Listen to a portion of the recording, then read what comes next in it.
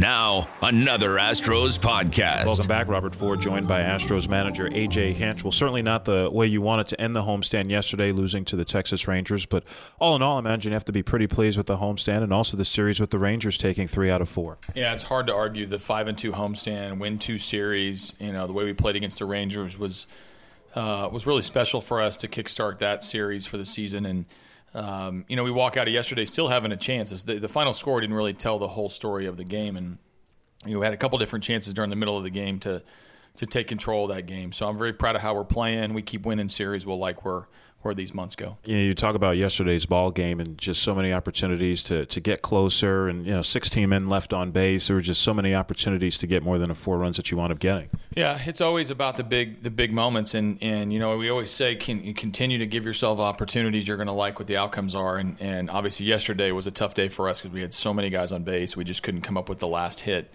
to be a big difference. When we would score, we would score 1. We didn't quite have a breakout inning, but so proud of the way our guys are conducting at bats and being tough. The fact that we missed on virtually all opportunities, to take control of the game is just part of baseball. And it was another day and another Marwin Gonzalez homer. He's homered in 4 straight games, 5 straight starts with a home run. I mean, it's been some sort of run that he's been on. He's been incredible, and from both sides of the plate as well. And yesterday it was so difficult to hit the ball out of the ballpark. With the wind swirling the roof open, and even when he hit that yesterday, I don't think he thought it was gone. I don't think many people thought it was gone. It continued to carry. So super utility players are hard to find, and he's the definition of it. And starting them all around the diamond, he's pushing guys out of the lineup with how he's performing. And today it's Bregman's day to sit for the Marwin watch. And, I mean, normally with a guy off the bench who's playing well, it can be hard to find him playing time because maybe he can only play 1 or 2 or even 3 positions. But, Marwin, you can plug him in almost anywhere, and today at third base. Yeah, today's at third, and yesterday's in left, and tomorrow might be a completely different position if he ends up playing. So, and even yesterday within the game when I hit Beltran, I moved Marwin to right field. That's not a position that he's accustomed to playing, but there's this notion that he can always fill in whenever needed, and I think that helps him get into the lineup much more than a normal bench player. Had to make a roster move. Michael Feliz on the family medical emergency list. So Dayan Diaz having his contract purchased. He's in the bullpen, right-hander for this series. And you got to look at him in spring training. I know he missed some time with the World Baseball Classic, but you have an idea of what he brings to the table. He does. He's got a good fastball. He's got a pretty good breaking ball. We want him to use a little bit more, but he's one of the power relievers that comes out with an attack mentality. We liked what we saw in the spring. He's got some ability to pitch with 2 pitches and fill in the middle innings very well. He's got some back into the bullpen experience in the minor leagues, so we'll see how he's utilized. But thoughts and prayers with Michael as he goes through a family issue that should be resolved relatively quickly and get him back with us. But it's nice to have an arm like Diaz to fill in. A.J. Hinch, thanks for joining us. You got it. Back with more of Astro Launch right after this. Now batting number 99, J.J. Watt. Come out to Minute Maid Park on Saturday, May 13th to see some of your favorite Houston Texans players swing for the fences at the 5th Annual J.J. Watt Charity Classic. The J.J. Watt Foundation will host a home run derby and softball game between the offensive and defensive players from the Houston Texans. All proceeds from this family-friendly event will benefit the J.J. Watt Foundation. For tickets and more information, visit Astros.com/JJ Watt. You're listening to Astro Launch. This is Steve Sparks, and I'm with James Hoyt. And we're just sitting around right now. I'm filling out my scorebook right now, and I have a question for you, James. James Hoyt, relief pitcher for the Astros. Can you keep score? Do you know how to keep score in a scorebook? I do, yes. Who taught you how to do that? Because a lot of people don't know these days. Yeah, when I was with the Braves in High A, I was a starter, believe it or not. Okay, yeah. And I had to do the book. And you had to learn right then? I had to learn, yeah. I had a general idea just because, in college I did a little bit as well. But that's where I really got to know how to keep score and put the right stuff down.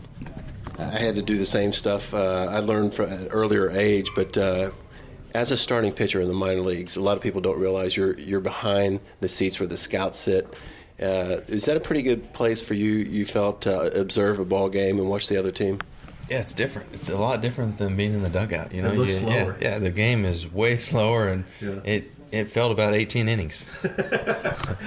Okay, let's talk about first jobs, hardest jobs you ever had before you were a baseball player. You remember your first job? Yeah, my first job, I worked at a sporting goods store in Boise, Idaho. Okay. And I didn't know anything and just had to do all the training, and I think I worked there my sophomore or junior year of high school, and I enjoyed it, but I was, I was a stock boy, so I was stocking all the shells with the, basketballs or whatnot, and running around doing the dirty work. You get a discount on some of the stuff? Did you get a ball glove out of the deal? I believe so, yeah. I had a team discount or store discount. All right, how about hardest job you've ever had? Talking with James Hoyt right now. Being a major leaguer is a pretty hard job, honestly. It is, right? Yeah, it takes a lot. Yeah, it's real hard going to work and playing in pajamas, right? Yeah. But I think the toughest job I had with the most manual labor, you could say, was my time in San Diego when I was working on sailboats, and when I first got hired on this company, they had me doing the dirty work. So there's all the stuff on the boats, the crap, the bird poo. Yeah. I'm cleaning it off. I'm gassing these boats and falling into the water. I don't know how many times. So it was pretty tiring, but I enjoyed it. I was outside and something I like to do. I would imagine it was long days. I mean, were you guys sun up to sundown? Yeah, I got to the docks at a little bit before 6 a.m. Yeah, and I left anywhere from 3 to 4, and that's when I'd head over to my buddy's high school who was coaching at the time, and help out those pitchers. I would imagine James is a little disappointing not making the team out of spring training, but you got called up pretty quickly, picked up where you left off. You're feeling good. Obviously, 5 strikeouts in their last 2 inning appearance. What's working, and what changes have you made? Yeah, I mean, obviously it wasn't the news I wanted coming out of camp, was not breaking with the team, but at the end of the day, you control the stuff you can control. And so for me was just go down to Fresno and focus on what you've been working on, your whole career, and continue with that. And there's going to be a time and place when you're going to help out this team, whether it's a week from now or a month from now or 2 months from now. And it happened sooner than I thought, and I was pretty excited to come back up and contribute. As far as what's working for me right now is just being in the strike zone and learning when to expand my pitches. So I think last year when I first got called up, I was throwing strikes, but I was throwing too many good strikes. At times, like these hitters can crush, and especially if they're looking to swing the bat the first 2 pitches of your AB.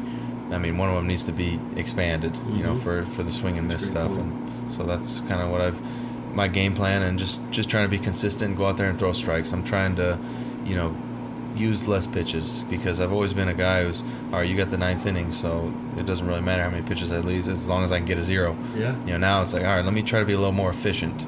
So I'm trying to focus on that. James Hoyt, off to a great start. Thanks a lot for catching up, and good luck the rest of the way, man. You all are off to a great start. All right, thank you. Visit Astros.com/radio to hear all your favorite players, up-to-date interviews, highlights, and more.